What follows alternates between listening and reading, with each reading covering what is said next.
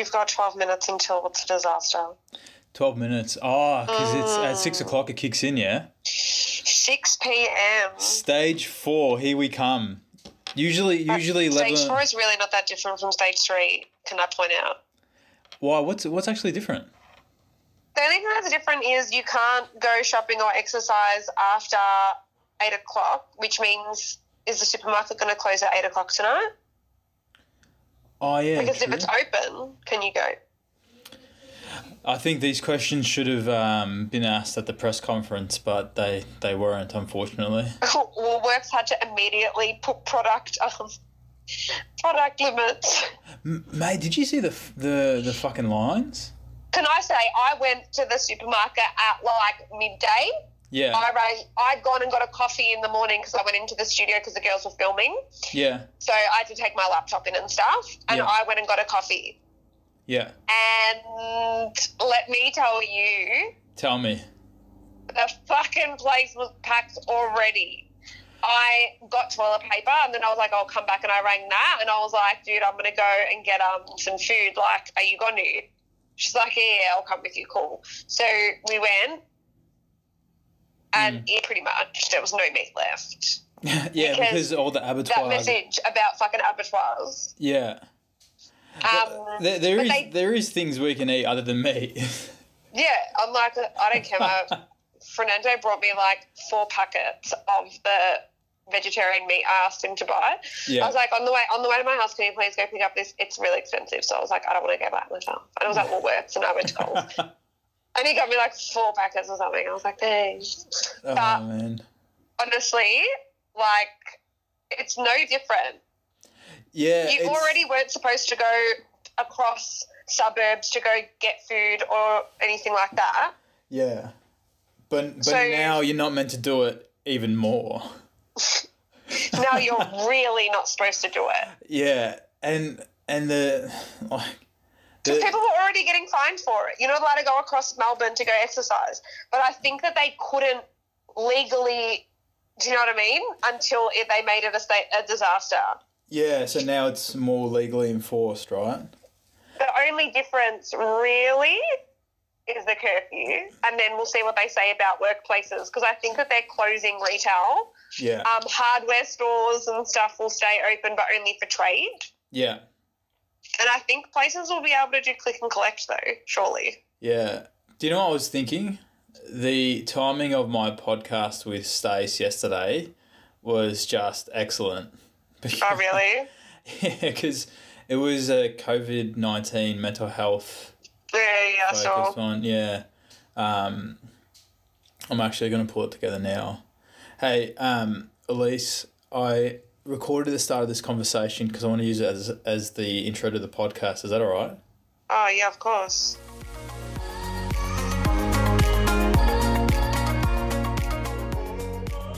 This is going to be a sort of COVID-focused mental health episode. So thank you, Thank you for agreeing to do this. Now, yeah, of course. One thing that I noticed is trending on Instagram and actually through like a lot of pages is the whole don't let COVID, right? Don't let a good pandemic go to waste. You know, work on yourself, reach. You know, learn something new, etc. Like, which is good in terms of, okay, learn a new skill. Like, learning a new skill is never really something to sort of frown upon, right? But I sort of feel like that sort of thing might put a bit more unnecessary pressure on people that might not be necessarily coping with what's going on so well, and then having that added pressure of, not only do you have to worry about a pandemic, if you're not doing something productive during, then you've wasted it, right? Yeah. So what's the take on that? All right, so if we want to get full psychologist based here, yes, let's do it. I'm going to share my screen with you, but I'll explain it as well because I know not everyone's going to watch this video wise. So I'll give a proper touch base on it, but I'll share my screen, okay? Perfect. All right. So you need to let me share my screen. Do I? Yeah. Wow, this is... Host has disabled participant screen sharing. Have I? Okay. This is what COVID life is like. It's everybody playing, I call it Zoom bingo. Okay, so Zoom bingo is how many times can you say you need to unmute yourself? Share your screen. Hey, you froze. That's literally life now. I'm waiting for the moment that someone's like partner or someone they're living with sort of just walks in the background in their underwear during a meeting. Why do you reckon I've got a wall behind me? Like I'm very... I'm running a risk with the door. All right. You definitely are. I'm waiting for my dog to just jump into the room. So if that happens, I'll just show her. All right. Let's see. Share screen. Wow. This is signs that I'm getting out of touch with technology in my old age. Where is it? Optimize. Okay. That's fine. Oh, do you know what, Stace? I think I've just gone allow participants to share screen. So we're in business now. We're in business. We are in business. There we go. Okay, sweet. Perfect. All right. Cool. So what we're looking at is what we call Maslow's hierarchy of needs. Yes. Okay.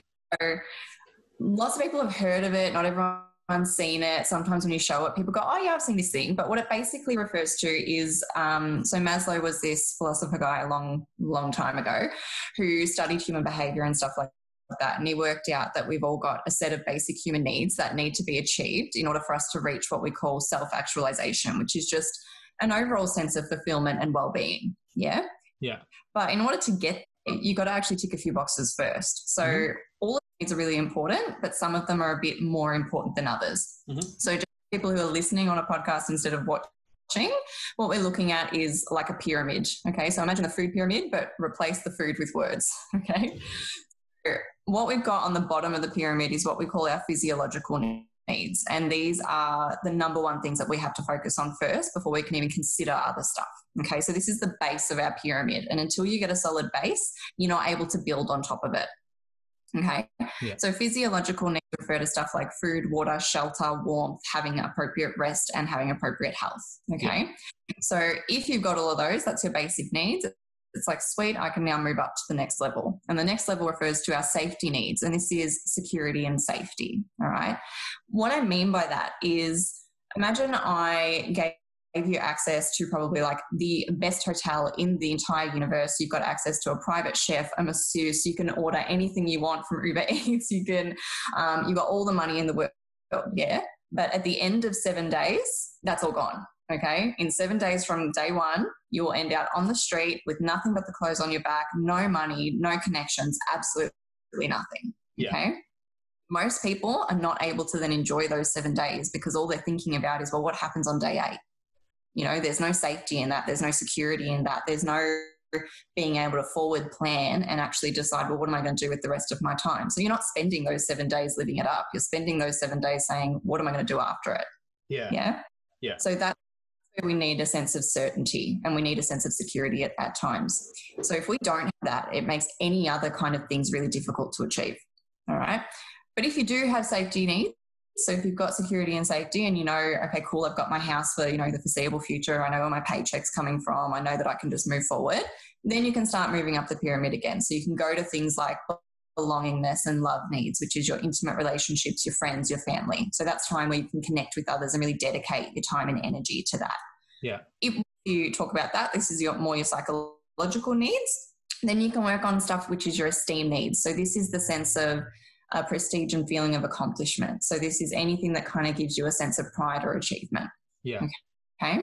I often refer to this as our work needs because it's kind of what we get from work. You know, work is one of the only places where you can go dedicate your time to something you care about and really feel like you've fulfilled your day or you've been productive or, you know, the boss gives you a slap on the back and says that was awesome. You get those warm little fuzzies. Yeah. Could that also be things like exercise, training? Yeah. 100%. Yeah, it's any goal really. So work is just anything that you put time, effort and energy to, isn't it? Yeah. So if you then get a sense of achievement or pride from that, then you're meeting your esteem needs. Yeah. Okay. Once you've hit that one, then you get to the lovely top of the pyramid, which is self-actualization. And this is your self-fulfillment needs. So you can work on achieving your full potential, really growing, starting to use a lot of insight, understanding where your needs for growth and development are and actively working on them. Yeah? Yeah. That's what we mean by the whole like, hey, be your best self. Yeah. Okay. Yeah. But slight issue with that. So you know how you said people are feeling pressure to be their best self during a pandemic? Yeah. That's nice. We're not there, guys. Okay, we're at the bottom of this pyramid. So we are still at the physiological and the safety needs. That's what we're focusing on right now. Yeah. You know, like we don't have certainty or security at this stage. Every week there's a brand new announcement happening. You know, we don't know if there's going to be 700 cases tomorrow or 800 or 900 or 1,000, or are we going into stage 4? If we are constantly thinking, well, I don't know what's happening tomorrow, it makes it really hard to focus on level 3, 4, and 5 of the pyramid. Really focusing on 1 and 2. Yeah, so that's interesting, and I do find so. I'm looking at the safety needs and physiological needs, right? And those are the sort of the base, right? The first 2 that you need. And let's say we didn't have the pandemic there, then we're probably actually just on our sort of normal day to day, we're probably actually sitting at esteem needs usually, right? Because if we didn't have the pandemic to worry about, we'd still be going out, seeing our friends, still be going to work. Some of us are fortunate to still be working during. But, you could even, be going to the gym, doing your exercise and that sort of thing to meet your esteem needs, right? So it's almost like that those, levels 3 and 4 have just been stripped away and stripped away quite suddenly. So would that would obviously impact mental health and your sort of anxiety levels and feelings, right? Oh, 100%. So, I mean, that's where a lot of this pressure to, as we've said, be your best self, it's a bit misplaced at the moment. We're not trying to focus on bettering ourselves at this stage. We're trying to survive a pandemic. And I think that's one of the key reminders for people is it's nice to have goals, and we can talk about that later, but you need to be mindful. We are in a global pandemic, which is a threat to safety and security. Yeah. So what we're going to focus on is that. Yeah. Well, so if someone does see those sort of posts about, don't let isolation go to waste, blah, blah, blah, blah, blah, do X, Y, and Z to meet a goal, it's okay to feel like telling those posts to fuck off, right? Completely. Yeah. That is a very valid reaction. Yeah, because look, I mean, for me personally, I saw those and at the start I was like, oh yeah, a bit motivated. And then I just started thinking about it a bit more. And I was like, man, it feels like just generally that there's something a bit more pressing that we need to worry about first. Well, there is. So I'm just stopping the share for now. So, I mean, there is, but this is we kind of got to look at the differences between lockdown 1, so the OG lockdown, and lockdown 2. Yeah. Yeah. There's definitely a different vibe between it. I don't know if you've noticed it like I have, but the feelings I had in lockdown 1 is not the same as lockdown 2. What do you mean by that? Because I agree, but I want to pick your brain in terms of what's the vibe. It feels a lot more. I don't know how to put it. The way I've kind of been explaining it to not only myself but to clients as well is if we look at the differences between the OG and lockdown 2, the OG lockdown had a little bit of a novelty about it. It was, for lack of a better term, it was new, and anything new can still kind of be interpreted as exciting. It was to the norm. We still weren't completely aware of just how big the threat was. We were kind of in this, I guess, a false sense of security at the start. Everybody had the hope and the premise of, this won't last long. If we all just knuckle down for a couple of weeks, we'll be good. Yeah. So there was that little sense of novelty. There were all of these great innovative ideas that were coming out. There was house party apps. There was, cool, we can still have drinks, but we'll just do it over Zoom. How fun's that? I can party in my days and no one's going to make fun of me for it. Yeah. And, there was all these things. You would do renovation projects. People were baking. People were like, I've got all this extra time to read or clean my house or do this or do that. A lot of us did, OG lockdown, a lot of us did do that stuff. I bought so many paint by numbers, all these things, because it's I finally have time. Paint by numbers? Oh, dude, really? You don't know what paint by numbers is? Oh, gosh. Am I showing my age again? You follow me on Instagram. You should see these things. Paint by numbers is they give you a really cool picture. It's pretty it can be complex or simple, and they give you all the paint. It's acrylic, and you literally just paint by numbers, and it creates these really cool like artistic pieces at the end of it. I've got like lions, I've got this really cool tree that's all 4 seasons, I've got heaps of stuff. Yeah. And you know, OG1 was like, you know, I've got all this time in the world, and it was like there was less pressure to be busy. So a lot of people actually took the OG lockdown as like, hey, I can slow down a little bit. You know, I don't have to be for busy every weekend. There was definitely times where you missed out on some stuff, and that's when it started to feel, I guess, that little bit more real, you know what I mean? But the majority of it, a lot of people adapted quite well, you know, like people were able to get creative with their ideas, make money, make businesses. Like, thank God for the ladies who sold the DIY SNS nail soak-off kits, because I was like, none of these nail shops are open and my nails are looking horrible. So I was able to just get the DIY nail soak-off kit. So people were being really creative with it. You know, they were making the bad situation. Yeah. But I don't know, then for lack of a better term, shit got real, you know. It got to the 5-6 week mark and it was like, this isn't fun anymore. The novelty is really worn off. And I don't know, you just started to feel really cut off. You felt socially isolated. You started to miss, you know, birthdays and parties and celebrations that were supposed to be happening in those times. And it's like, actually, no, this isn't fun anymore. You know, I'm not enjoying this. So, you get a bit of freedom back, you know, 6 weeks ended and they're like, hey guys, you can go to your coffee shop again, go to brunch, you can have some life back. And you're like, oh, sick. Then they shut it down again. For reasons. I understand why. But now, lockdown 2, there's no novelty. We've been on this roller coaster already. We know the ups and the downs. We want off, and we know that there's no more fun in this. So I think that's the difference that I've noticed. I don't know about you. I completely agree. So I call stage 1, which a lot of people on the internet call it, I call it the Tiger King lockdown phase. Because, oh my God, yes. I watched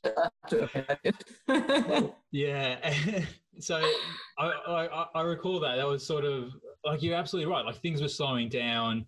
You were sort of just, you know, I'm home all the time. I'm just going to, you know, allow myself to unwind and watch a bit more TV than I'm used to. And then, you know, Tiger King finished. We were meant to, you know, and in Melbourne, we were sort of going, you know, 4 cases a day, 3, 5, 6. And then all of a sudden it was, you know, 70 cases a day, and it became community transmission. And then once it became community transmission, you just started to feel that, you know, even the people out and about were a bit more distant towards each other, a bit more tired and a bit more sick of it. And the cases started going up. And then, you know, you've got people saying, oh, I don't believe in wearing masks and I don't believe in social distancing, that the virus is you know, a conspiracy. And then you've got other people who are, you know, really fucking facing it, you know, having to deal with saying goodbye to loved ones over FaceTime, which is absolutely fucking heartbreaking, right? So you see this like sudden dichotomy of 2 extreme views on what's happening, and it's getting more intense. And now I feel like as a whole city, we're all tuning in to Dan Andrews at, you know, 11 a.m. every day, 12 every day, to see, okay, what's the damage today, right? And it starts weighing down. I sort of feel like stage 1 was, okay, let's just keep our shit together and we'll get over it. Whereas stage 2 is like, okay, we're keeping our shit together, or trying to, oh, I hate that person for not doing the right thing. And then you start building these feelings of resentment. And on top of that, the numbers aren't going down. Right. So it like shit got real really quick. Really, really quick. 100% it did. And it leads to a lot of conflicting emotions when we start going through this kind of up and down. And when you do see not everybody complying with, you know, the legislations that are coming out, it can be really frustrating, and you can feel disheartened. 1, disheartened by the numbers. 2, disheartened by going back into lockdown. You see the rest of the world starting to open up. I mean, I literally need to turn off anyone who's in the UK right now on Instagram, because there's so many that are like going visa, and I'm like, oh, way to rub it in, guys. I can tan in my backyard in the middle of winter, but I can't go to a beach.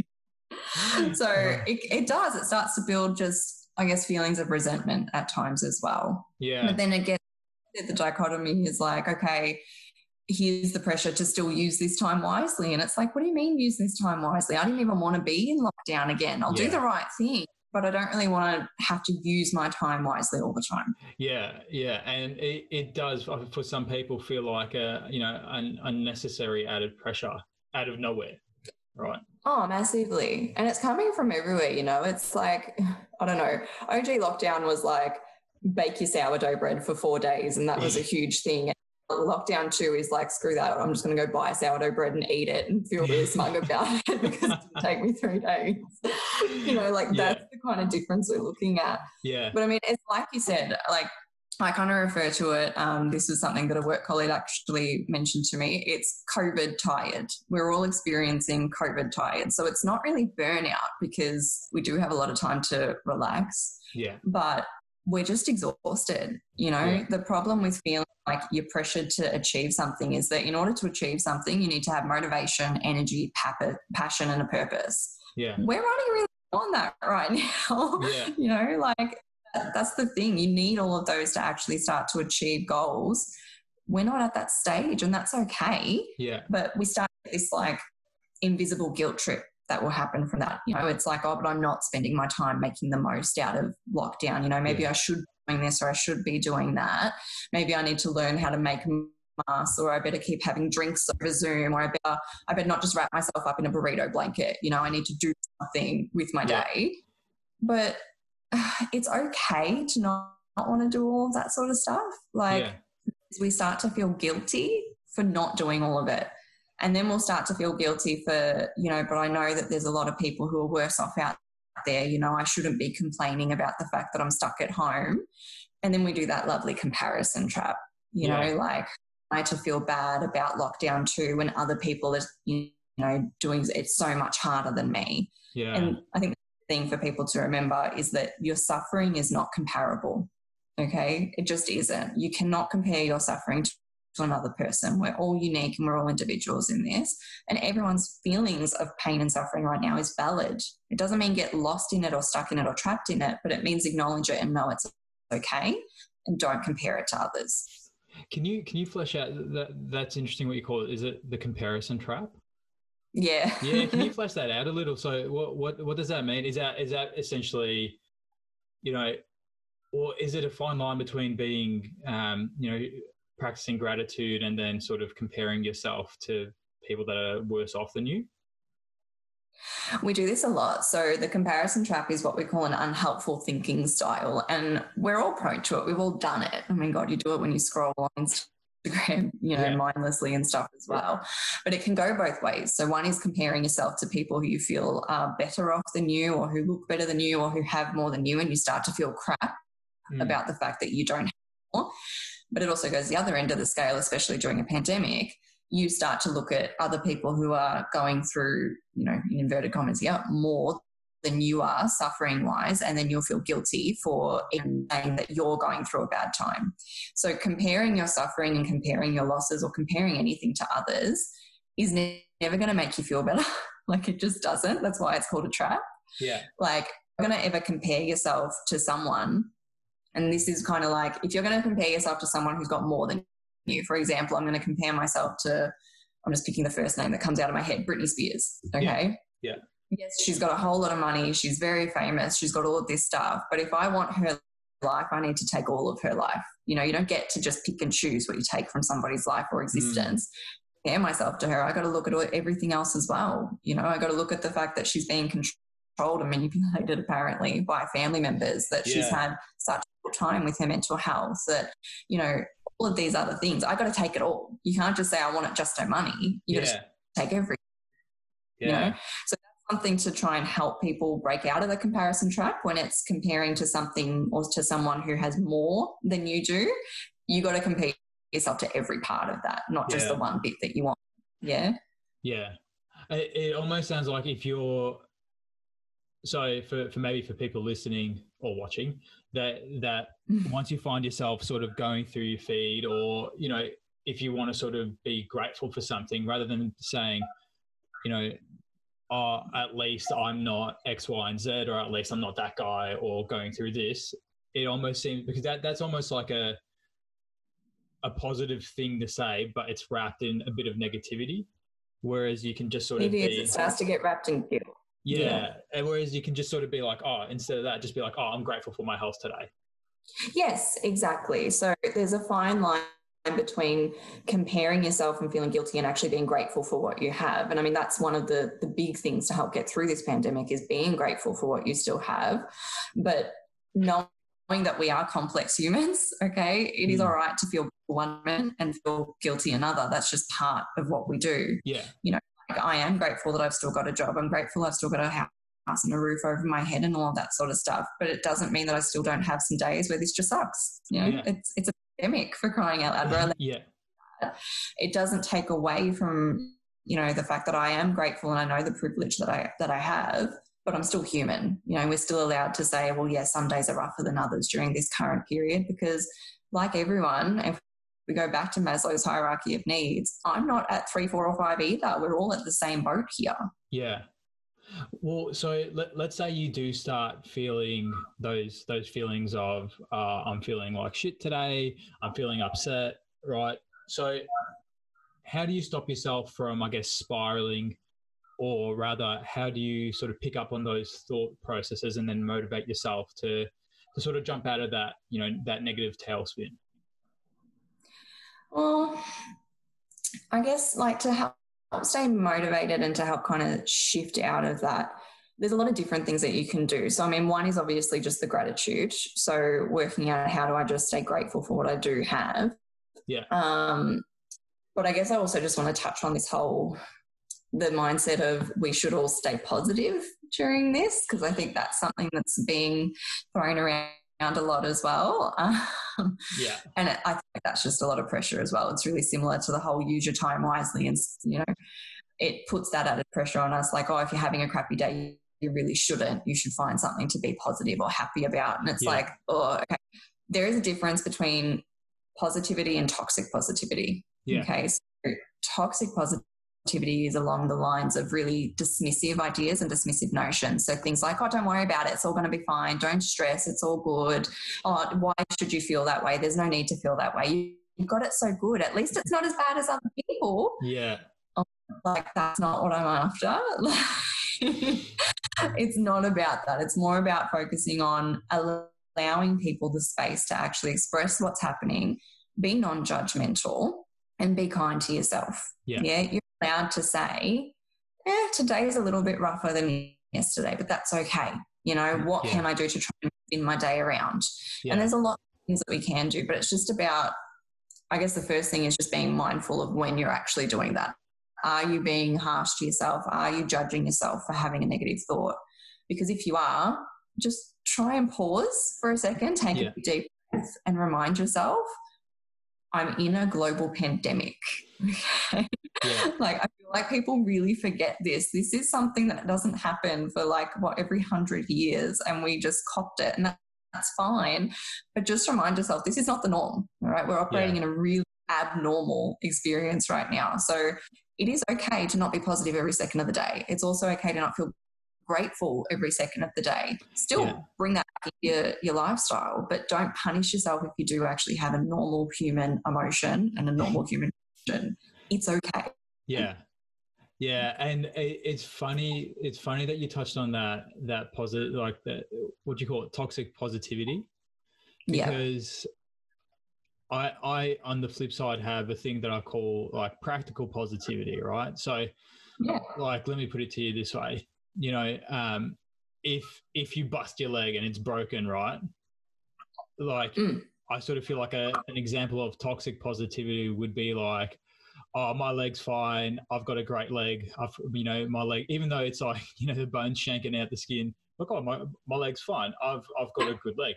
Like, that to me is almost like a delusional, sort of version of positivity. Whereas I'm not sure, and you might be able to vouch for this, but I sort of feel like that's an unhealthy trait, because you might not be, by doing that, you're almost ignoring what might actually be the problem. And by ignoring it and accepting it, it might sort of, not allow you to ever address it. Whereas, you know, a practical mindset might be a bit more like, okay, yeah, shit, my leg's broken. It sucks. But at least, you know, I'm happy that I've got a doctor that can fix it, that I don't have to sort of, you know, deal with a broken leg and let it heal on its own. I've got someone that can sort of service that. Is that the right sort of... Yeah, 100%. It's acknowledging the facts of the situation. Okay, yes, my leg is broken and that does suck, and I'm probably going to lose, you know, a couple of months or whatever of certain things I want to do. But on the flip side, I have good care. My leg is still there. I can walk in the future. So that's to be grateful for. I can acknowledge it's going to suck for a few months, but I can also look to the future and see that it can get better. That's just seeing both sides of the coin, basically. Yeah. You know, so the toxic side of it is when you just try to ignore the other side of the coin and say, no, don't talk about anything negative. Don't acknowledge that. It's like, but it's real and valid and I'm allowed to talk about it. Yeah. But I also don't just stay on either side of the coin. I want to see both. Yeah. Yeah. So is that, so I guess one thing is, you know, practicing gratitude and allowing, like when you have those negative thoughts, rather than pushing them out, you're saying, okay, you know, it's okay to feel like shit every now and then. Yeah. But I guess what if someone starts to tailspin and, oh, I'm feeling like shit every day now? What are some ways to sort of, you know, just, I guess, realize and pay attention to your thoughts and snap out of it almost? Yes, I mean, I guess it's it's a loaded question in a sense, because there's going to be some days where you do wake up and it's not the greatest day. So there's a few things you can do with it. One is obviously start to set a bit of routine.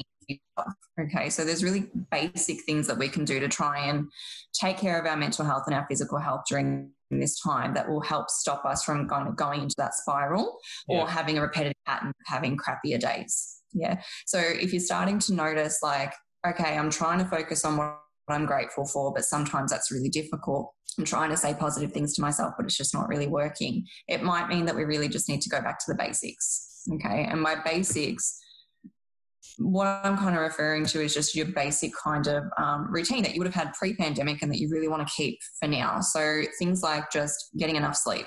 Okay. So trying to keep a stable sleep routine. That's something that has really turned upside down for a lot of people during this. People who've lost employment or people who had to get, other jobs that are more night shift or whatever's going on, or they're just, spending a lot of time in bed now because they're like, well, what else am I going to do?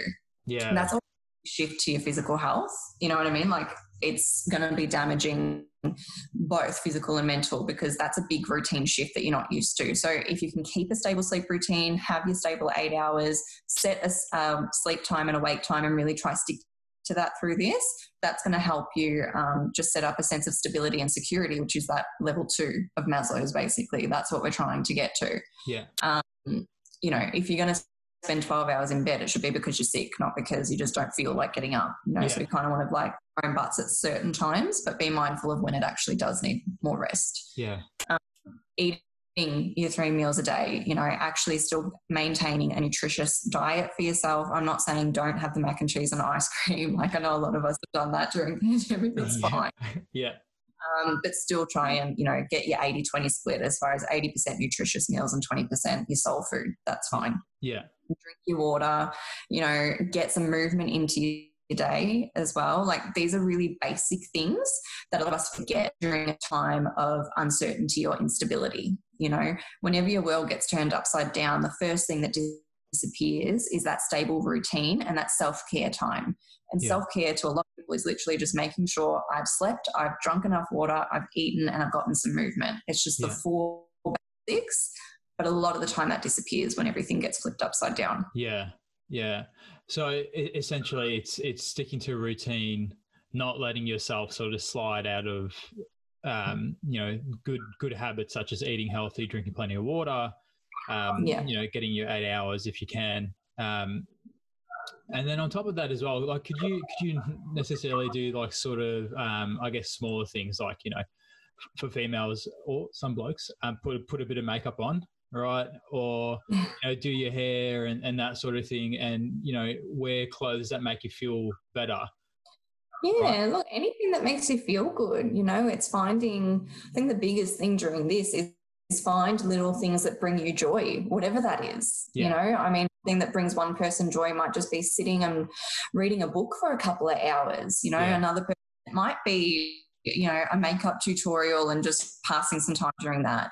I definitely miss wearing nice clothes.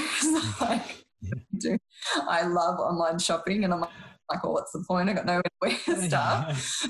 Thing that brings you joy, don't stop it. You know, like, there will come a time where you get to do this again, so you might as well stock up for now. You know, guys, it might be just, you know, playing an online game with someone. Like, do that. Find a little pocket of joy for yourself in the day, whatever it is and whatever suits you. And it doesn't have to be expensive. I think that's a big thing that people sometimes have a misconception of. They think, oh, if I want to do something for myself, I have to spend money. Reading a book costs nothing. Baking something costs like $5. Just go get a packet of something, but spend that time doing it. Or reaching out to a friend costs absolutely nothing. Just to keep that. Again, it's just little moments. That's all we're looking for during this. It's for all the time, really. But yeah, you're saying baking something, and like literally this morning I was baking Oreo brownies, and weird enough, it actually did put me in a really good mood. It does. It smells good. It tastes good. What's not to love? Yeah, exactly right. So I guess on the flip side of doing, you know, the positive things and, you know, keeping yourself in check, for those of us that are working from home, right, all of a sudden, the workplace and your house have merged into one, right? So what's a good way to sort of, you know, break those bad habits of segregating work from home? Because, I mean, if your laptop's right there for work, you know, so usually when you leave work, you've left work. That's it.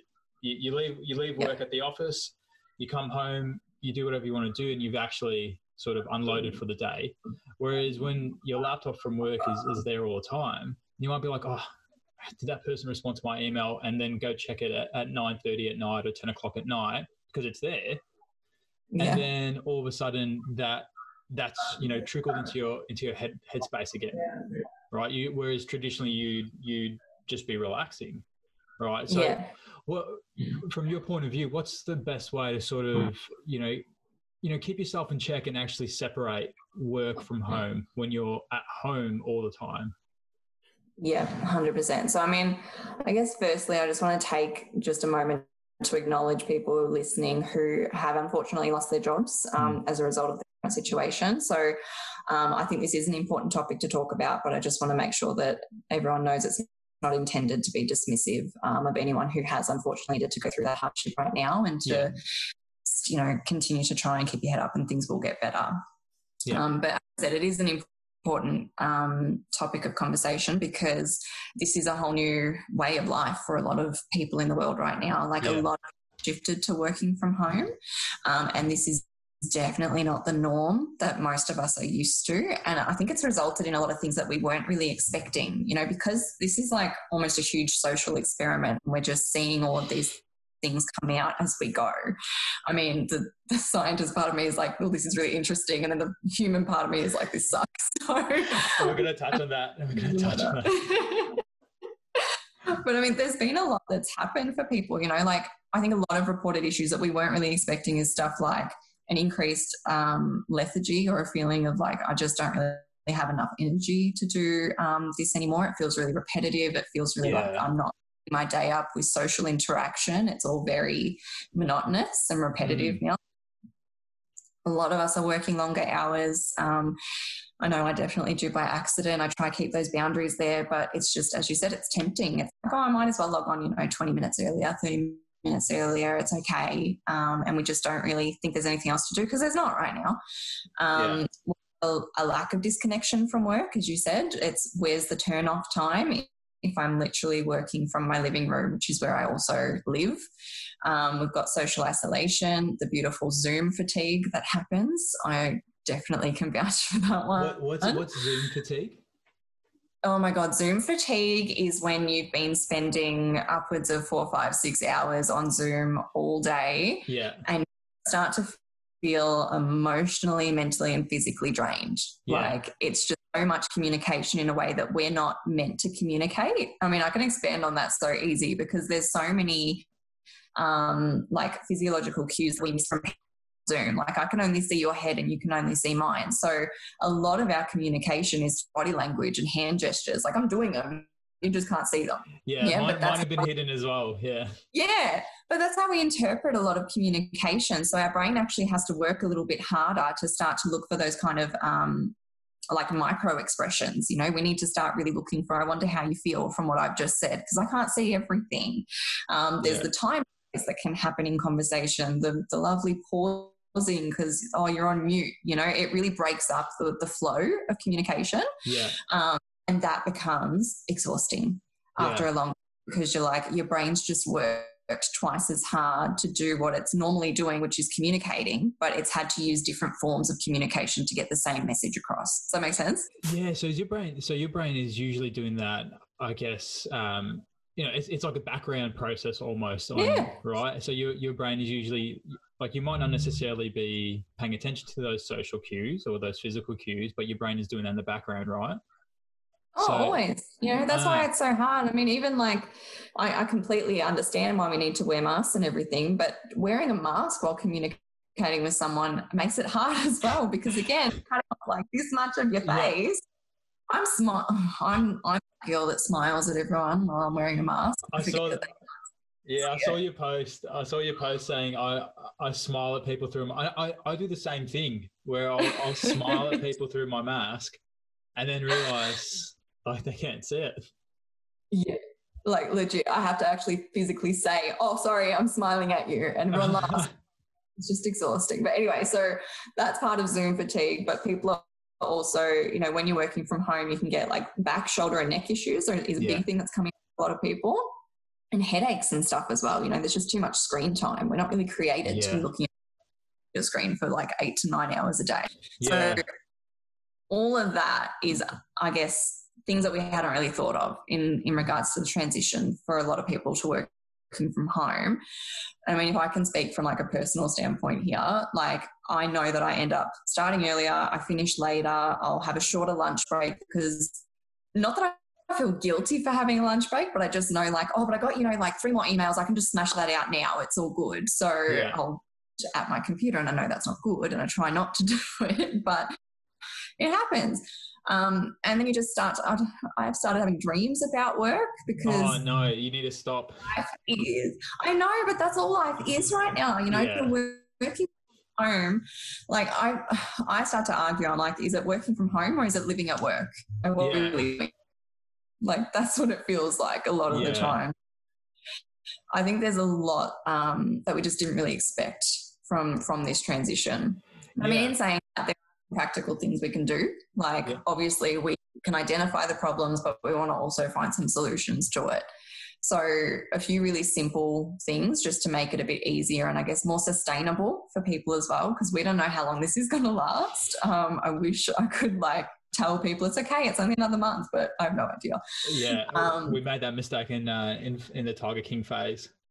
Oh, we did. It's almost over. It's good, guys. Yeah, no, it's not. Yeah. So I guess just, again, basics, okay? So keep a routine and structure to your day. So again, with the regular sleep, regular wake times, if you always used to go to the gym or something before work, don't stop that. Still do some form of movement in the morning, you know, or if you used to have a certain ritual that you did before going to work, still keep that up. Still have your breakfast, still do all of that sort of thing.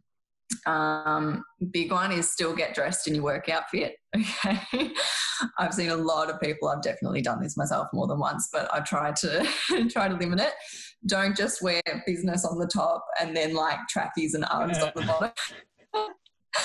I know it's really like tempting to do it because no one knows, but it limits that segregation in your mind. Okay. It starts to really blur the boundaries between your professional self and your personal self. So clothes are a really big thing that can do that for you. So still try and dress in whatever it is your work attire normally is.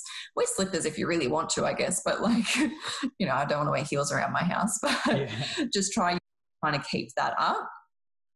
don't work from your couch, or please don't work from your bed. Like, do not just lay in your bed on your laptop and do your work. That is a huge no-no. One, just for, actual sleep hygiene as well. Not a good thing. You never want to associate your bed with work.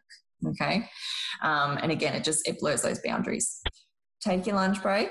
Don't take your work phone or your laptop with you. Okay. I'm trying to practice that as much as possible, but give yourself that actual break. And just remember, like, you don't get paid for a lunch break, so take it. Okay. If you are lucky enough to get paid, fine, but I'm not.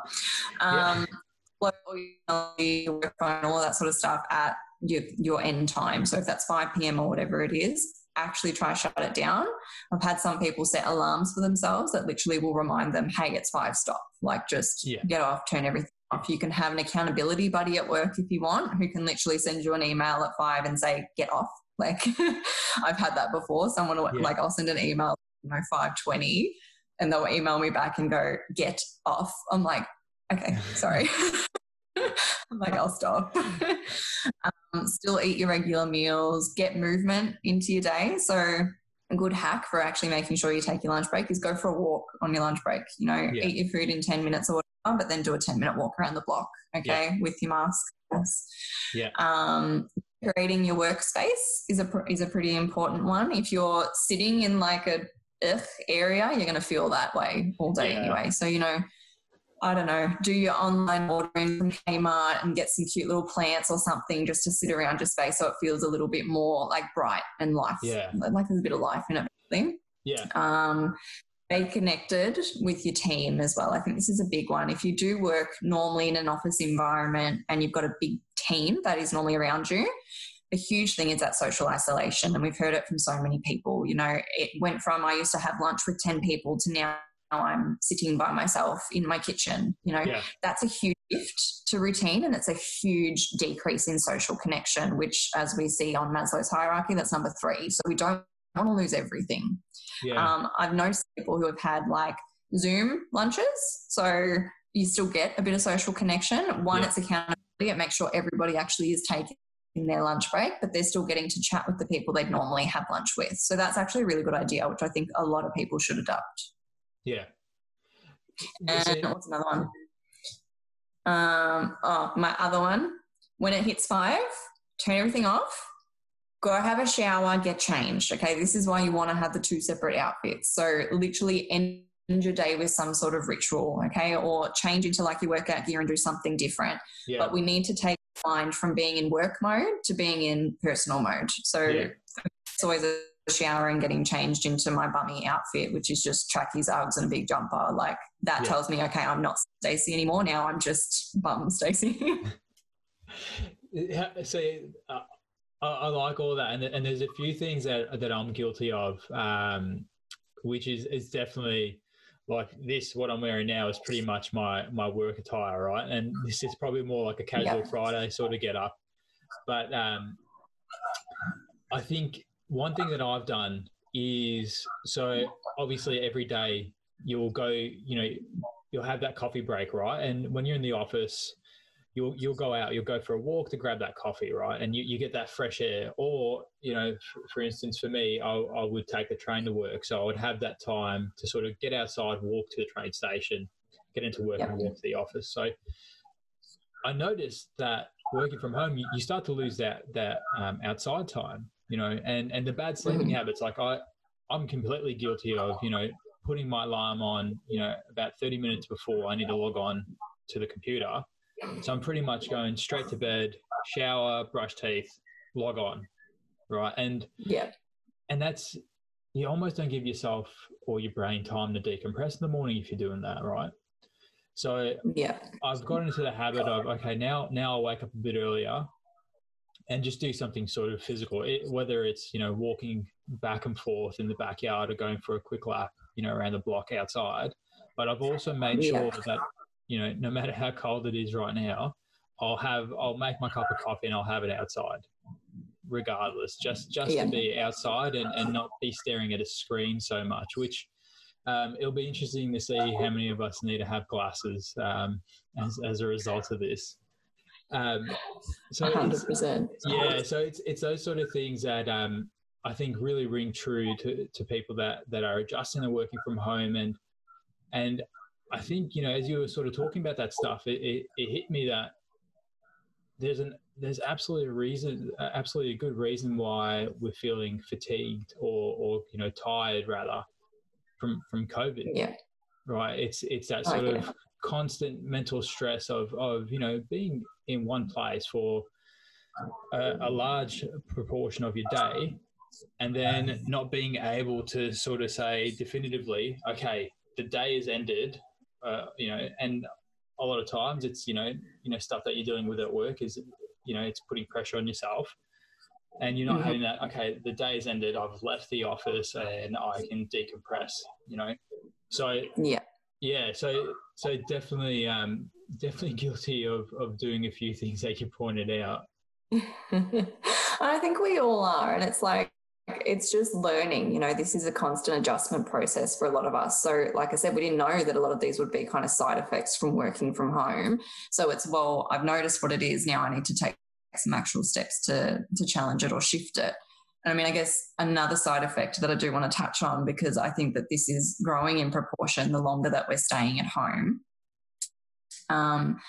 The constant use of teleservicing or telehealth or whatever you want to call it, you know, apps like FaceTime, Zoom, Snapchat, WhatsApp, all of those things that we're all using to, in a good way, it's to stay connected with friends. It's, you know, to keep that connection with workmates and everything.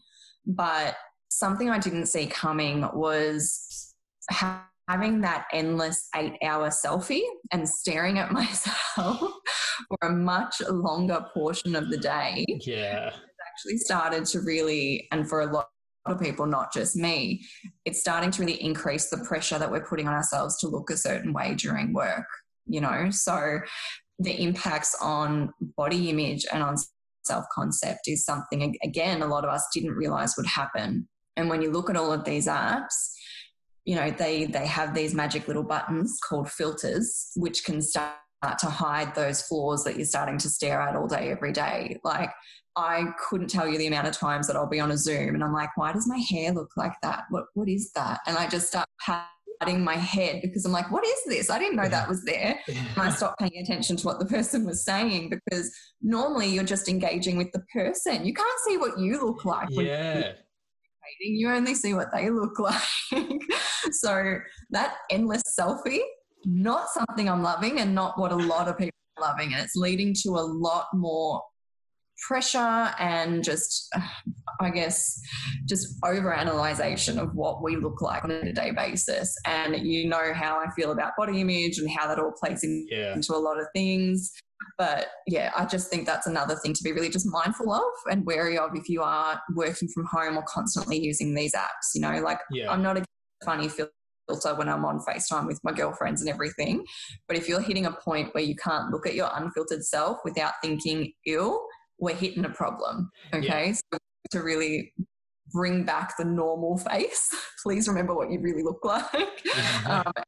Mean to yourself. Like, we're not supposed to look like smoothed out kittens with weird little ears on our head. Okay. Like, that's not, bring yourself back to reality. Okay. Yeah.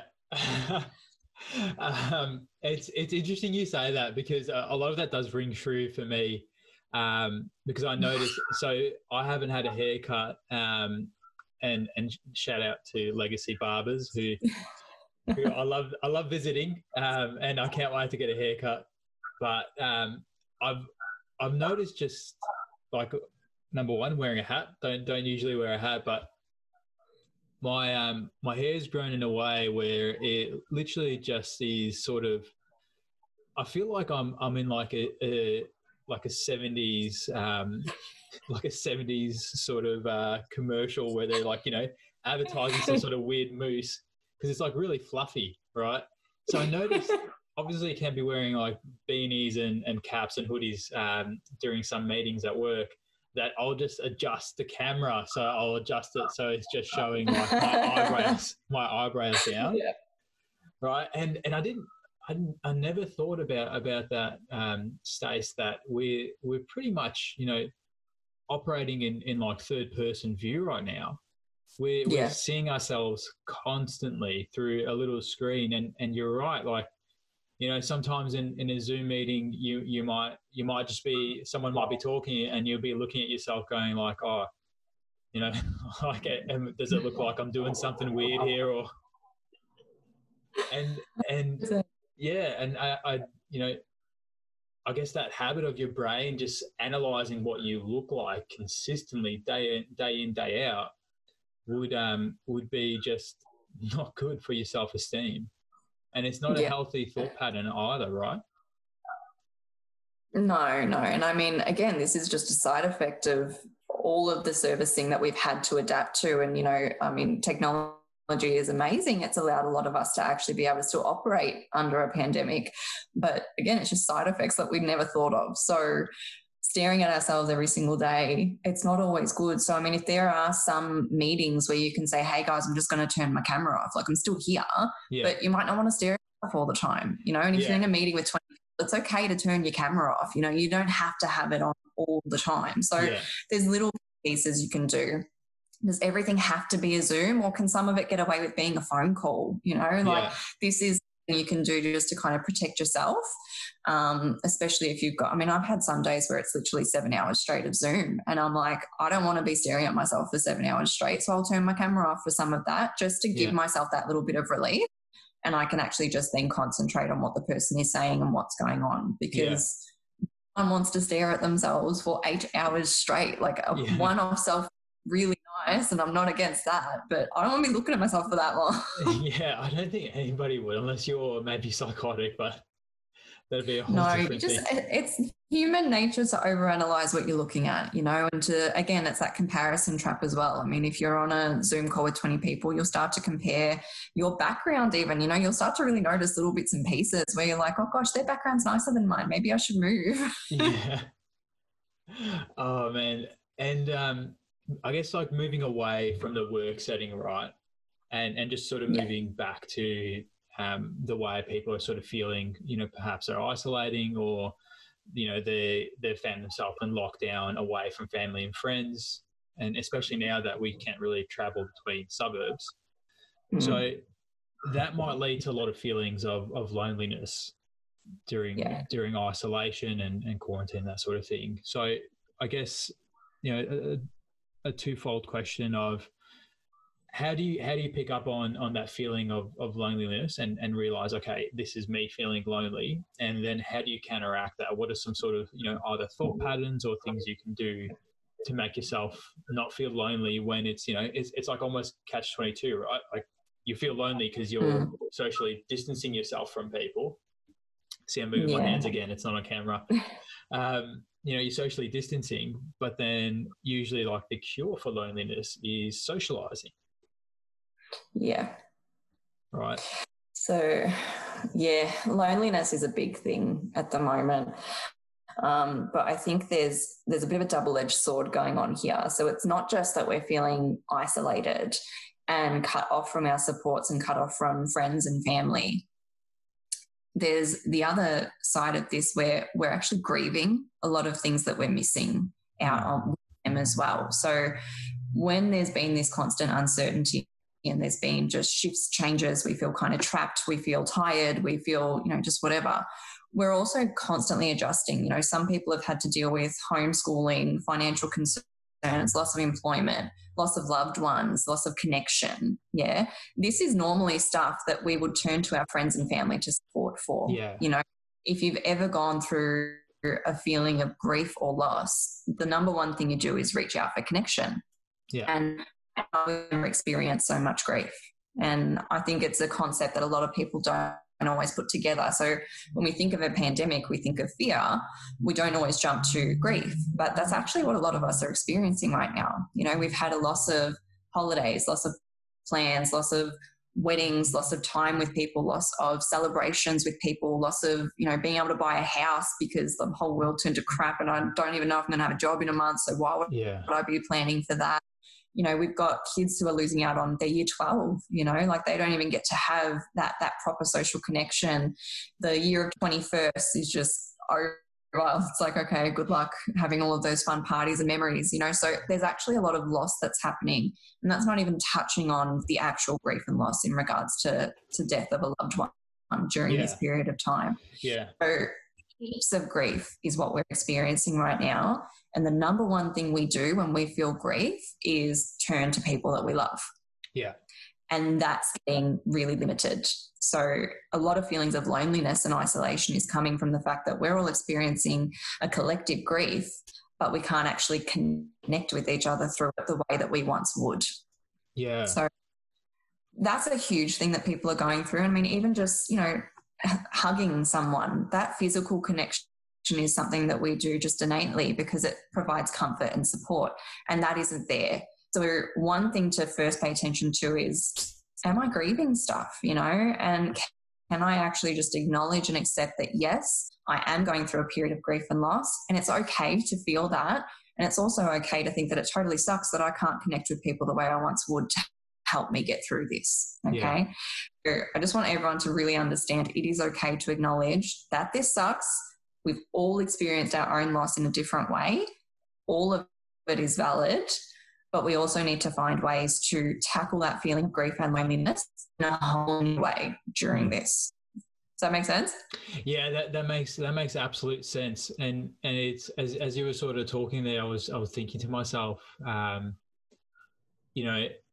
it's almost like, when they say, so when someone passes away or you go through something traumatic, you've got those stages of grief where it's like, first it's almost, you probably know the stages better than I do, like shock, and then denial, then actual crying, and then acceptance, right? Or something along those lines. I'm sure I butchered that. I can tell. No, you got pretty close. Did I? Okay, so there's good. Denial. Yeah.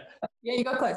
Denial, anger, bargaining, depression, and acceptance. And there's actually a sixth one floating around at the moment, which is purpose. So we go through that for almost everything, not just for the loss of a loved one. So, I mean, just think about what this year's taken from a lot of people. It's taken employment, it's taken plans, it's taken holidays. And yes, I know that's all like first world problems, but it's still a problem, okay? And it still brings that experience and emotion of grief and loss. Yeah. And we've all gone through it. We've gone through the depression, the denial phase of it. Oh, it'll be fine. Give it 6 weeks. We'll all be back up and running. It's all good. Okay, that didn't happen. Then we've got anger. Why the hell won't you just wear your goddamn mask? Just wear it. Yeah. Then you've got your bargaining. Oh, but do I have to, can I still go see my mum if I say it's for this? Like, do I really have to do that? Then there's the depression side of it, which is like, holy crap, no, I actually can't see them. And I can't do that, and I'm not going to be able to go do this, and I've lost that celebration, and oh my God, what if I don't have my job next week? What's going to happen? And then eventually you will hit acceptance, and then it's purpose. Okay, so what's my new purpose? How do I adapt to this? How do I make this work for me? You've got to go through all of that, okay? And you're going to jump back between the stages as well. Unfortunately, it's not a fun little like ladder. Yeah. You actually kind of go back and forth. Yeah. But we've all gone through that for different things this year, whatever it is. Yeah, and the funny thing is, right? Well, not funny, but I guess the quirky thing about this whole thing is that usually when you are grieving, you're absolutely right. Like you're I guess leaning on your friends and leaning on your family to see through that, and now that's been stripped away, right? And that makes it difficult. But I guess some solace in that is that we're all going through the same thing. Right? Yeah. I was just, when you touched on the mask thing, I don't know if you've been, I'm sure you've been keeping up with it, that woman that, so two things, that first, that Bunnings lady that didn't wear her mask, and then that other one, I think she got through the checkpoint. But did you see that one? The woman that got through the checkpoint and videotaped it, and then I think she got arrested down the track. What's your take on that sort of thing happening? Look, this is again, it's human reactions to feeling like we're not safe, and to feeling like there's a constant uncertainty. And again, it's the grief process. So people reacting in these ways, it's just trying to understand, well, where did that motivation come from? What is it that they're kind of experiencing right now? Because I can't point fingers and say, they absolutely suck. Like that's unfair because I don't know who they are. I don't know what's motivating them. Do I think it's right to not comply with legislations and laws that are to keep people safe? I don't think it's right, but I'm also not going to say I understand what was going on for that person. Yeah. So they could be going through, that anger stage or that bargaining stage, or just really fighting against everything that's been happening because they don't feel safe or comfortable with it. Yeah. So as much as I know everybody is going to express emotions and react in a different way, that's fine. But my biggest thing is always just don't let it hurt anyone else around you. As long as you're not putting others at risk, you're okay to have your reaction, but don't put other people at risk. That's the biggest thing. Yeah. Which I think that was the sort of the backlash that they faced. Not so much. I'm not too sure about the checkpoint lady because I don't know. Like her driving through a checkpoint really isn't putting anyone at risk unless she went and started like hugging people and spreading it and whatever. That's if she had it. But then that lady that didn't have her mask in Bunnings, right? She was right in those people's faces, complaining, and then taking up police resources to say I've got human rights as a female, and it's like, okay, but just put your mask on. And it's interesting that maybe they're still going through that denial phase where they don't and I find myself going through it as well. Like I don't want to accept how shit the pandemic is. Right. And you try to find things like I keep track of the numbers every day and keep track of the growth factor to sort of see if that's going down, right? To give myself a bit of comfort. So, it's there and that grieving process seems to be happening collectively, which is super interesting. Yeah. And I did want to touch on something you said earlier. So when you said the psychologist side of you is looking at this as a big social experiment, spill it. Well, what do you mean? Well, I mean, it kind of is. I mean, it's putting everybody into this entirely new situation, and we have all had to respond and adapt in completely new ways that we never expected. And what it's done is connect every single human being at a really base level. So I guess the interesting side of it is, well, I don't know if interesting is the right word, but I don't know what else to put it as, is to see, well, how do we all come together? How are we all responding to this? How do we fall apart in this as well? What's kind of motivating solution-focused thinking versus problem-focused thinking? And how are we all going to come out of this on the other end? I think something that I've noticed professionally is that people who have experienced anxiety for a really long time, they were quite well equipped to deal with this, in the sense of feeling anxious every day is something that they already knew how to do. So yes, it was adapting to a new stressor, but they already knew what it felt like to live with uncertainty. Okay. People who'd never really experienced anxiety or depression or experienced any kind of issues with mental health, this was a whole new ballgame for them. They actually weren't as well prepared to deal with a pandemic as people who already did experience mental health issues. So the empowering part for people who have had experiences of mental health is you've actually got some resources that not everybody else does right now. And I'm not saying it's good that everyone's going through it, but I do notice a lot more empathy and understanding for mental health now, because people who never really knew what it was have now been forced to really look at what it is. So I guess trying to see that positive side of things, the realistic positivity, is maybe at the end of all of this, we're going to have a lot more empathy and understanding and compassion for mental health conditions, because people who never experienced it, which I'm really grateful they haven't, but now they've actually been forced into a position of understanding this is real, and anxiety exists and depression exists, and lifestyle changes can really impact that, and maybe I need to develop a bit more sensitivity towards it. So I can see that as a positive thing that can come out of the pandemic, and I think that's the biggest thing we need to do, is work out, well, what would be some positive things to take away from this. We've seen so much innovation, creativity, connection. I know that there's for lack of a better term, the Karens out there, that I know that's been like trending, the Karen. I know that they exist, but I think that a lot more connection and empowerment has existed throughout this pandemic. I think we've seen a lot more people really coming together and being there for each other. So if that can be something that we can take out of it, I think that's a good thing. Yeah, and it's a really interesting thing. Well, that's a really interesting perspective of, it sounds like essentially collectively it'd be interesting to see if we become more empathetic of each other, right? Yeah. Yeah, and I guess, for anyone that's sort of listening or tuning in, the thing is, maybe instead of worrying about, oh, what's the impact on me, which, as you said, it's fine to sort of feel a bit shit Yeah. sometimes. You know, you can maybe take the sort of point of view of, okay, what can I do to make it better for someone else? Yeah. Right. And we've seen so much of that, like even just at work, I've had some beautiful work colleagues who make masks and they've just handed them out to all of us, these beautiful little creative ones instead of those really crappy blue things that we've had to wear. Yeah. Just connection, I think that really solidifies that we are all in this together. Yeah. I guess kind of going back to your loneliness question, that's something we all need to be mindful of. We are all in this together, but sometimes we need to adapt to new ways of being able to stay connected with our friends and, and our family. It might not feel the same.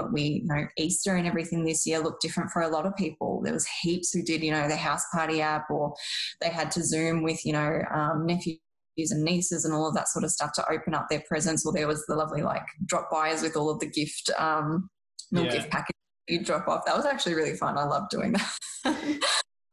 One of my friends really gets a kick out of it, so I got a lot of care packages. Nice one. Yeah, but that's little things that you can do to still know that you're there for each other. Yeah. And I think a huge thing is if you notice I'm feeling really negative, I'm feeling disconnected, I've been not logging on to the Zoom chats with friends, or I've been ignoring phone calls, or I've been ignoring texts. That's a really big thing to pay attention to for yourself. It's okay to do that at times. If you're feeling completely mentally, physically, emotionally exhausted from your day or whatever's happened, it's okay to take recharge time, and you might not want to actually engage with your social supports that night. That's fine. But don't do it repetitively. It's still engage at times. Maybe tomorrow do log in for the lunch or the brunch or whatever it is that your friends might be doing. Touch base with mum and dad or family members or whoever it is. But if you start to forget what people look like and sound like, you've gone too far. Okay? Yeah.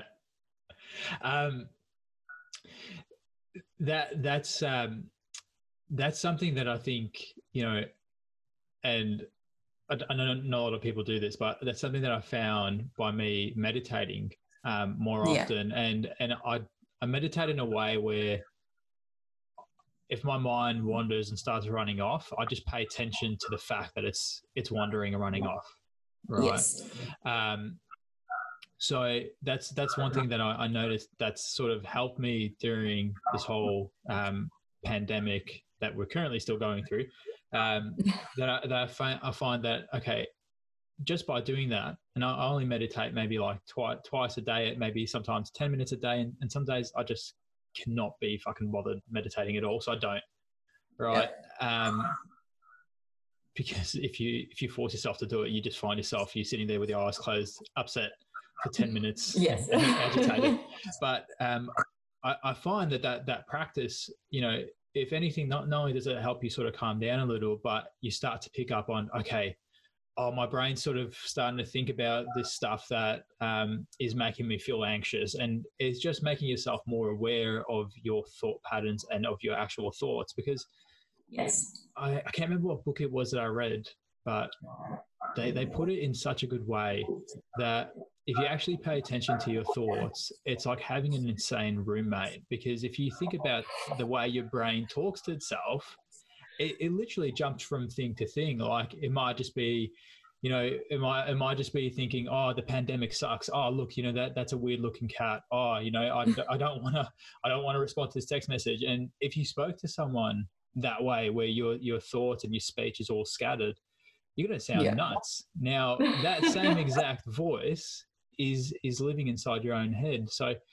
I guess one way, and I'm not sure if it's psychologist approved, so please correct me if I'm wrong. I find that one way to start paying attention to your thoughts is either meditating, and if meditating is not your thing, journaling at the end of the day or the start of your day, just journaling a few of your thoughts down about, okay, what bugged me out today? What made me feel good today?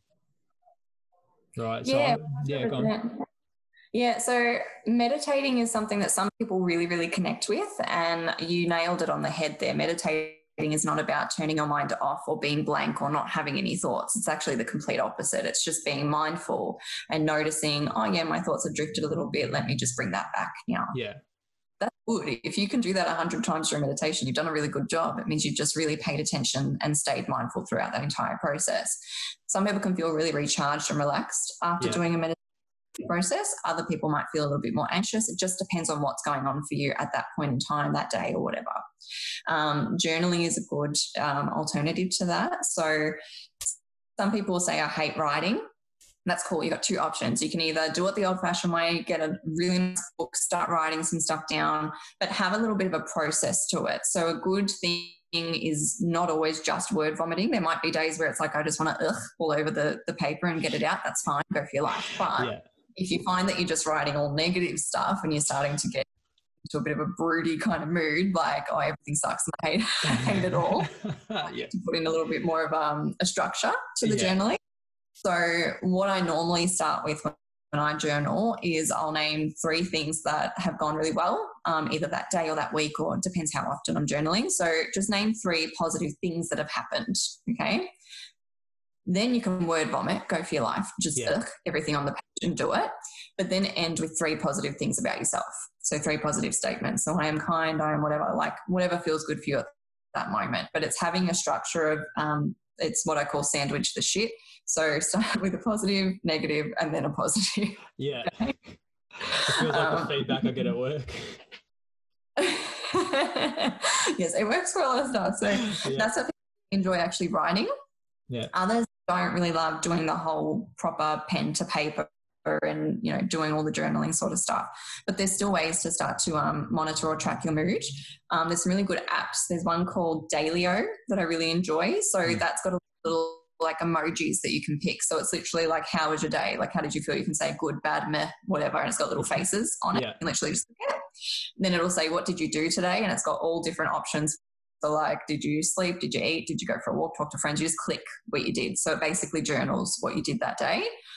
If you want to add notes, you can, but that's kind of a way to just monitor how am I going over a long period of time. So you can see, you know, how many good days versus bad days versus meh days for the months. And then you can start to see a pattern of, well, the days that I talked to a friend and worked out, I actually felt a little bit better. Maybe that's something I should be including into my routine a little bit more. What was that app? Dailyo? Dailyo. Yep.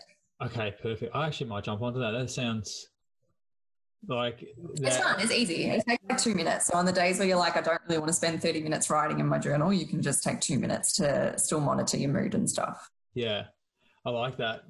Hey, Stace, so I'm just mindful of time. I know I've taken up a bit more than I promised initially, but what else am I going to do? I'm in lockdown. Is there anything else that you sort of wanted to touch on in terms of, you know, or I mean, we could also talk about, so people that might have lost their job sort of thing, or anything else you wanted to touch on that might just sort of help people through this, you know, tricky period for all of us. Yeah. I mean, look, anyone who's lost their job, I know that it feels like you're facing a bit of an uphill battle right now in the sense of not a whole lot of places are hot. Oh, actually, there's certain industries that have really boomed during the pandemic. So delivery driving, Coles, Aldi, Woolworths, telehealth services, call centres, all of those things have absolutely skyrocketed because it's like inundated with what they need, especially transport industries and stuff like that. So I think it's mindful to start to look at your short-term goals versus your long-term goals, okay? Because right now your short-term work goal might literally be, I just need money. I just need to get through the pandemic. And my long-term goal is going to be to get back into what I really enjoyed. And that's totally cool. But let's stick with the short-term for now. And remember, it is just short-term. Whatever job you get right now, it's not saying this is your forever job. This is your pandemic job, okay? So, you know, anything like pick packing, warehouses, like think about, you know, everything that people actually need right now. Chemist Warehouse, holy crap, think about how many people are actually ordering all of their medication and stuff online now. Yeah.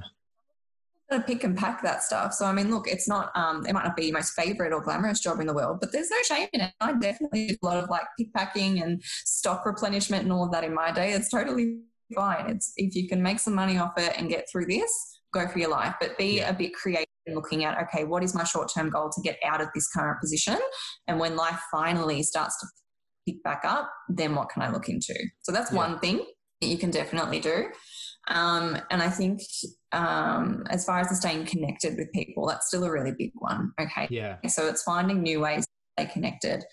Do more online stuff if you need to. Actually pick up the phone and call people. I think we always forget that one. Like I know that you might not always be motivated to do it. You might think, oh God, I can't be bothered being on the phone for the next 20 minutes. But then when you actually do talk to your friend or your family member, you feel better, you know, like I think we just kind of fall into a rut at times.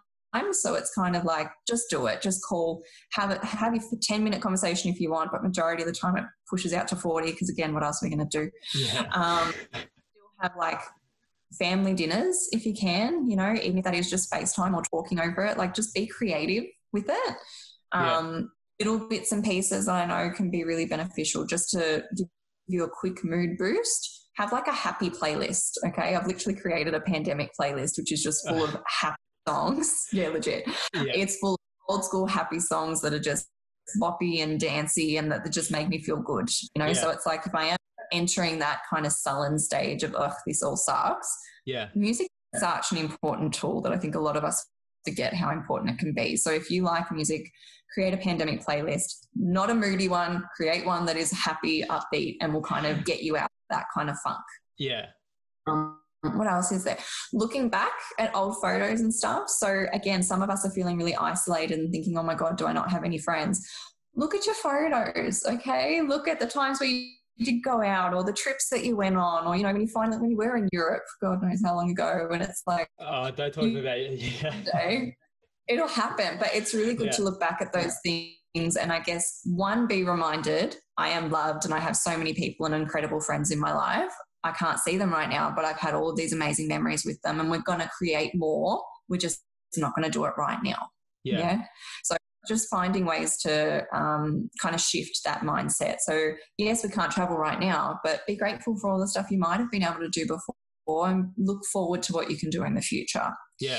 And the biggest one, know that it is okay to reach out for professional support if you do need it during this time. You know, mental health has taken a big hit for all the reasons we've talked about. But I mean, there's also so many things to be mindful of with this lifestyle change. Yeah. There's an increase in domestic violence cases. Not everybody is safe at home. So it is really important to take that into consideration and know when you need to ask for support. You can do that through crisis services or hotlines. Headtohealth.gov.au has some incredible resources on there as far as links to all of the resources for COVID-19, links to like Lifeline, Beyond Blue, Headspace, Men's Line, Suicide Line, all of that sort of stuff. But if you really do feel like you just need somebody to talk to, you can go to your GP and you can get a mental health care plan. Yeah. A lot of psychologists and counsellors and all that sort of stuff have turned to telehealth at the moment because we have to, but it means it's a lot more accessible now, so more accessible than it's ever been. So even if you're in a rural area or anything like that, remote servicing is really possible now. So there's no shame or guilt in talking to someone either. Yeah. You know, sometimes you just need that person to hear us and to give us some support and strategies and just help us get through something that is, I'm going to say the U word, unprecedented times. I can't tell you how many times I've written that in an email, but that's what we're in. Yeah. Okay? So it's okay to ask for help if you need it.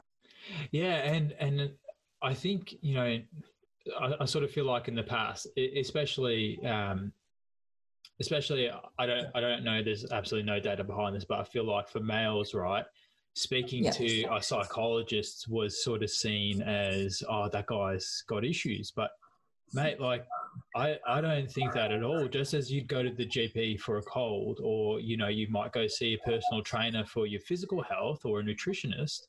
Yeah. Man, our brains and our thoughts, I don't know why we put a stigma around that or why we'd ignore, you know, tending to that, right? Because it is a very real thing, and it's like our brain controls everything that we do, right? So to sort of ignore that or feel shame in the fact that you might need to talk to someone, that should absolutely not be there, regardless of whether you think you're depressed or not depressed. Like, man, just just like go for it. Like you'll feel good for it, you know? Right. 100%. So something that you were sort of talking about before, though, about you know, people losing their jobs and then, you know, might have a pandemic job, which might be pickpacking or driving and that sort of thing.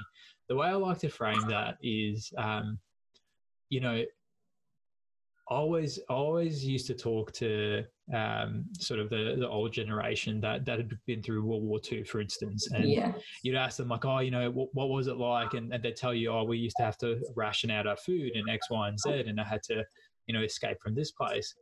This is sort of the story that we're going to be telling, you know, our future kids and grandkids. Be like, oh, you know, you might not know this, but, you know, even though I work this X, Y, and Z job, there was a period in my life where I was, you know, I went from the job that I loved to packing boxes and, you know, delivering Uber Eats. Right. And that to me, and that to me is kind of like a cool story, because, you know, it is forward looking, but it's a cool story because it's going to be like, well, you know, things fucked up for me and I was resilient enough to see it through. Right.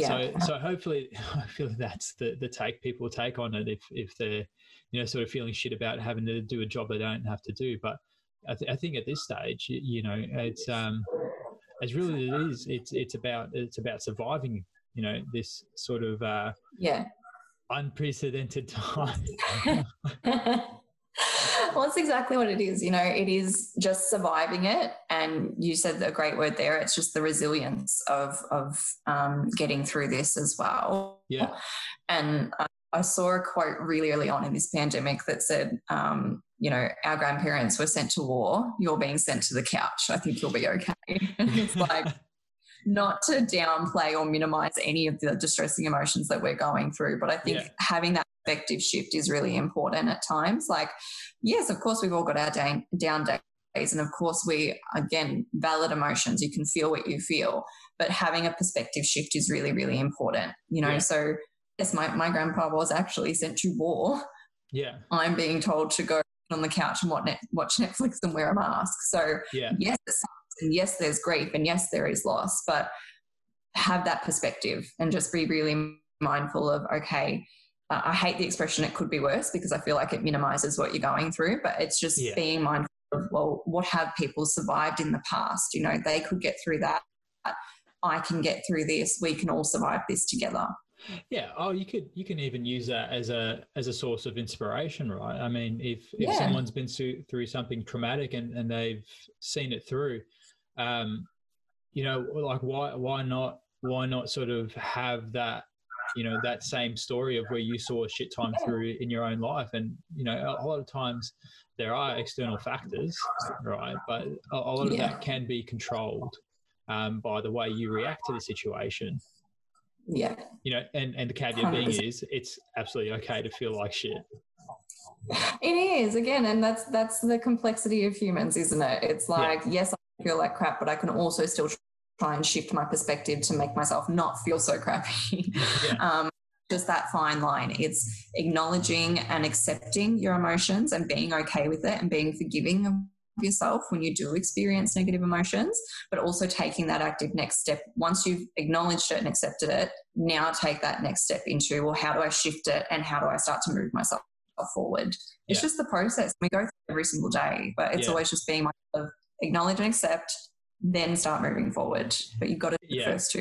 and the thing I'm looking forward to the most is, okay, I'll put it this way. So I see that you know you've got very good eating habits and most of the time. Well, if let's say you ate like shit the whole time, right? The food that you enjoy, if you have a healthy eating, you know, lifestyle, you know, you'll enjoy like a chocolate bar or a piece of cake a lot more than if you had cake for every meal, right? So it's sort of like you're sacrificing, you know, the good stuff. Right. And when I say good stuff, it's like the sugary, you know, sort of treats or the savory sort of pizza. Right. But it's like you look forward to that. You know, you begin to look forward to, oh, I'm going to enjoy this piece of pizza. I'm going to enjoy this piece of cake so much because I've, you know, restricted myself from enjoying it. I want everybody to understand that right now we're restricting ourselves from partying and socializing, that once the lid gets lifted, just how fucking epic that celebration is going to be. So there is light at the end of the tunnel. Yes. 100%. There is definitely a light at the end of the tunnel. And I mean, you know, it's the way that you kind of describe it. Like, I like that you actually describe pizza as good. Thank you. I hate when people say that pizza is a bad food or a cheap food. It's like, no, all food is good. Like, but again, you know, it goes back to that moderation and balance. And, you know, we were so used to being able to pick and choose whatever we do. And it was like, oh, you know, I can go out every weekend or I can do this. And yes, right now we do have to sacrifice. Yes, we need to limit what we're doing. We need to let go of certain things. We need to lose certain things at this particular period of time because we have to for people's health, safety, and to limit risk. Yeah. But when that all goes away and we do get to go back out, holy crap, is that going to be fun? Oh, yeah. It's going to be really exciting. I'm not ashamed. I'm definitely going to shed a few tears hugging some people, 100%. Oh, my God, of course, you know. And again, but I guess that's the concept of sacrifice, you know, like whatever is worth it, we will sacrifice for. And to keep our loved ones and our family and our elderly safe, that to me is worth it. You know, if I need to... God, I mean, I've had to postpone my wedding from this year to next year. Yeah. And I know that, again, it's going to go to a problem, but it's such a valid thing. But all I think of is I am willing to sacrifice that to keep my family and my loved ones safe. Yeah. Because at the end of the day, if we swapped the roles here, if it was our youth that was actually higher risk due to this, could you imagine the lengths that our parents and grandparents would go to? Absolutely, yeah. Yeah. Like, they would sacrifice everything, like every single thing to make sure that we are okay. So I think that it's only fair that we do the exact same. Oh, absolutely. And I mean, it shouldn't have to get to the point where, oh, now that it's affecting young people, I'm gonna start, you know, playing by the rules. Yeah, exactly. Yeah. It's just every life is so precious and so important. So, yes, I know there's a lot that is happening from this. I know there's been a big impact on mental health. I know restrictions and lockdown is not fun for anyone to experience, but just be mindful we are in this together. There is support around you and it's okay to reach out for it. It's just going to be in a new way. It's going to be in an adapted way, but eventually life will go back to a new normal. It will probably look different to what it did pre-COVID as well. Yeah. There will probably certain things that we do keep and that we adapt, and that's okay. Just look forward to what the new normal is going to be, and when you finally are able to hug people again, hug them a lot. Yeah. Okay. So what do you think the new normal, like what do you think we're going to keep out of this? I think we'll keep, like, in a professional sense, I think that we'll keep a lot more I guess, like, remote servicing ideas. So for the mental health profession, I think the access to telehealth, like, this was always something that we really wanted to be more of a mainstream thing, but there was a lot of little things that we wanted to kind of test and practice before really rolling it out on a large scale. That just, for lack of a better term, got shot to shit, and we just had to really speed that up to make sure that everyone still had access to help. So, I mean, a positive side of that is that mental health is support, and even physical health support. You know, doctors being able to do a lot more telehealth options now has really opened the gateway to a lot more servicing for people. Yeah. So I think 100% a positive, and I think that's going to stay. I think that people will still be facilitating telehealth options and making that more accessible to the wider community. So that I want to keep for sure. And I know that a lot of professionals are going to do that. So that's a new normal, but it's in a good way. You know what I mean? All the hand sanitizing stations and stuff, like, keep that. That's not a bad idea. Like, yeah, I love that. I think it's good. You might as well keep that. But I think it just, in the new normal, I hope that a lot of us who have needed to go through this and to survive this will have a newfound appreciation and respect for the really simple things. Being able to go hug your mum or hug your dad or hug your friend, or being able to have, you know, a couple of people over, I think we'll put a lot more respect towards those things in the new normal when we're finally allowed to do it again. You know, I can only imagine how many 18th and 21st that weren't happening this year are going to happen this year, and just how, as we said, epic that would be. So I think the new normal will have a lot of positives to it. I think it's a matter of just not forgetting how important these things are just because we're going to adapt to them and think that they're stock standard again. Yeah. And I really hope now that when someone's sick, they don't come into work, because that shits me. Even pre-COVID, when someone come into work and they're like, you know, like, oh, I feel like sick and I don't know what I'm doing here. It's like, I don't know what you're doing here. Go home. Like, just stay home if you're feeling like shit. I don't think that should be a pandemic thing. And hopefully, you know, like, I understand some people can't miss a shift, right? It's different. Yeah. I'm talking more from an office perspective. Yeah. But I also think the new normal is going to be that a lot of people are going to work from home if they can. But I don't think, how to put it, I feel like when someone's new to an office or new to a role, for instance, it's really important for their character development and the interpersonal skills to actually speak to people and you know, interact with people in a professional environment. So hopefully that doesn't go away. But yeah, I think there's going to be a lot of things that are going to feel weird once they resume. I mean, being on a packed train or being at a packed music event or a packed bar, you know, it's going to be interesting to sort of see whether or not, you know, people adjust to that, or if that sort of thing begins to make them feel more anxious, right? Yeah, that'll be I guess a really interesting thing, and we're not going to know what that feels like until it happens. Like, I think even in that really brief window between OG lockdown and lockdown 2, I don't know about you, but like, I went to one cafe and I was like, this feels weird. It feels weird. I mean, I loved it. I love going to the cafe, but it felt odd. And I mean, you know, I got to, thank goodness, go back to Studio 3 where I do all of the classes and workouts, and they had all of the precautions in place, of course. So it was a very safe environment, and I felt safe there, but I felt like I was just leaving the house and driving on the freeway. Like, that was the weirdest thing. Like, literally sitting on the freeway for the first time in like, I don't know, 6 or 7 weeks. Yeah. I'm like, oh, am I doing something wrong? Like, I haven't even left for the last, like, God knows how long. So I think that's going to be just a new shift that we all kind of get used to. I mean, we haven't been on the freeway for the last like 3 weeks, so that's going to be a whole new thing again. Yeah. Little stuff that we're going to have to go, okay, I'm going to slowly build up my safety as I do this. But when things in life starts to reopen, that's when we're going to start to see, you know, that, as we talked about Maslow's hierarchy at the start, that's when we'll start to see, you know, the level 3, 4, 5 of that hierarchy start to come back. You know, start to engage with people a bit more. We'll start to feel a bit more settled, and a lot more security and safety will come back.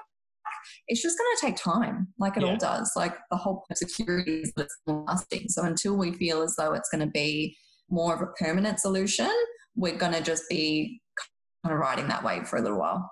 Yeah, absolutely. Absolutely. Stace, moving away from the mental health aspect, I've been Don asked this since you mentioned it, because a few people have posted about it, and I'm so not with it in terms of what's going on with celebrity gossip. Can you explain this Britney Spears thing to me? Because a few people. Not really. Oh God! All I know is what I've read on like BuzzFeed and stuff. I don't know how it is.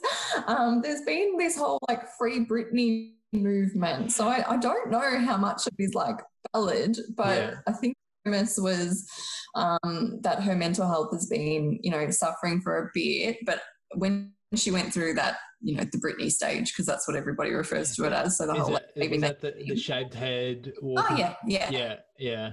So I mean, obviously, she really needed some support at that time, and I think that's when something happened. Like, her dad, or I could be wrong, but I think her dad or a family member kind of took, for lack of a better term, like legal ownership of everything that she could potentially do, and kind of became a keeper for her own safety and support. And I think at that time it was valid, but that's just kept going. So I think it was only supposed to be for like a year or 2 years, and it's been ever since then. So I think the whole Free Britney movement is like, give her freedom back. But again, from an old man. Yeah. Oh wow. Yeah. So I don't know how valid it is, but that's what I've seen.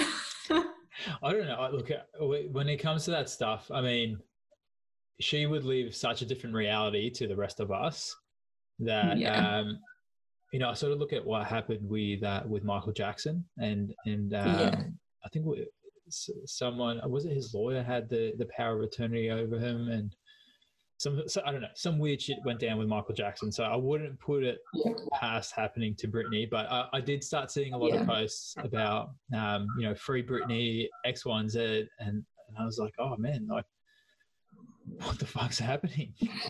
And then you mentioned it. There's been a lot of things kind of trending during the pandemic. So I never know how much to kind of believe. And I mean, I guess that's something I didn't actually touch on during all of this.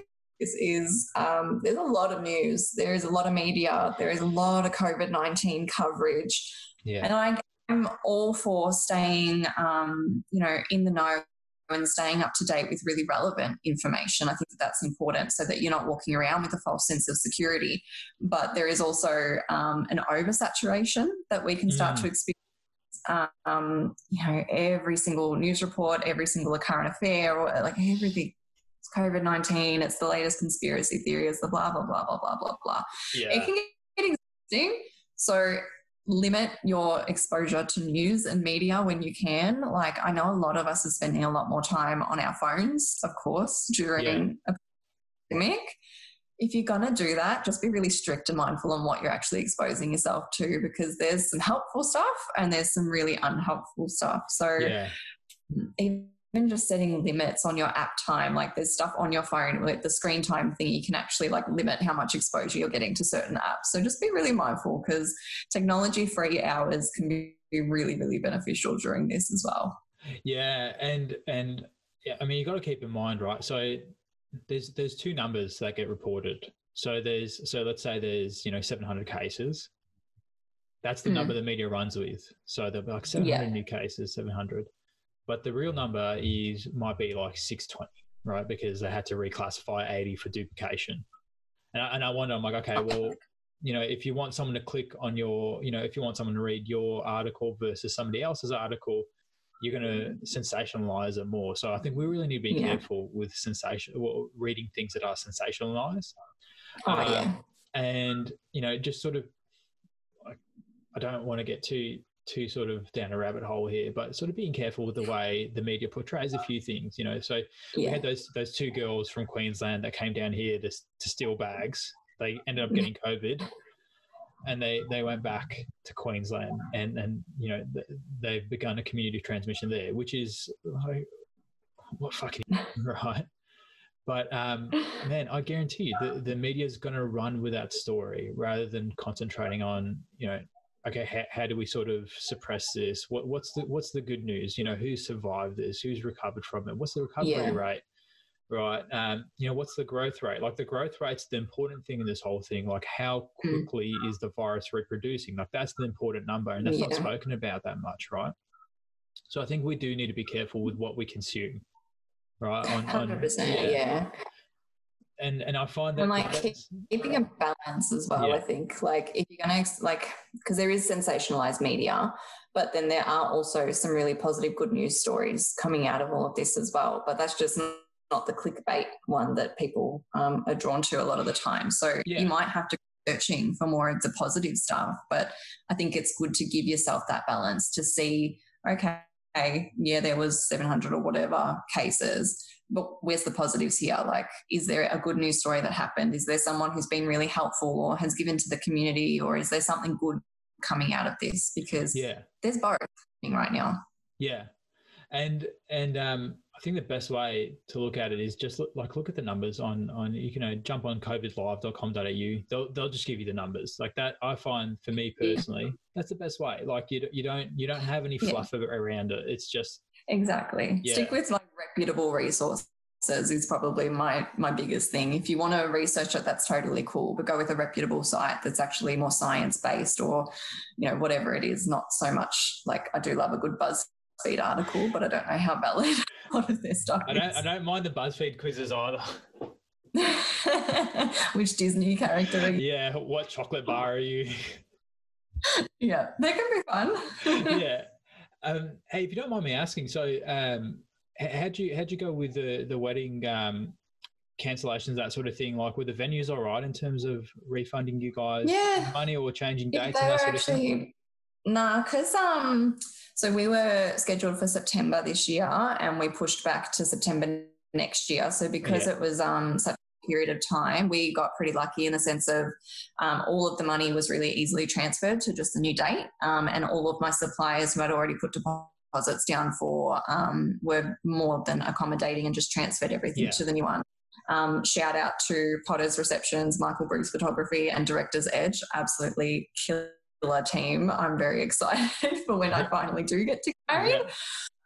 But no, it's been pretty good. I think a lot of people in that industry are really accommodating at this stage. I haven't heard too many horror stories, which is really reassuring. A lot of it's been quite positive and everyone's just really doing the best that they can with it. So, it wasn't too bad at the end of the day. I did my grieving process. I went through all my stages and now I'm at the next step, which is, okay, cool, get excited for next year.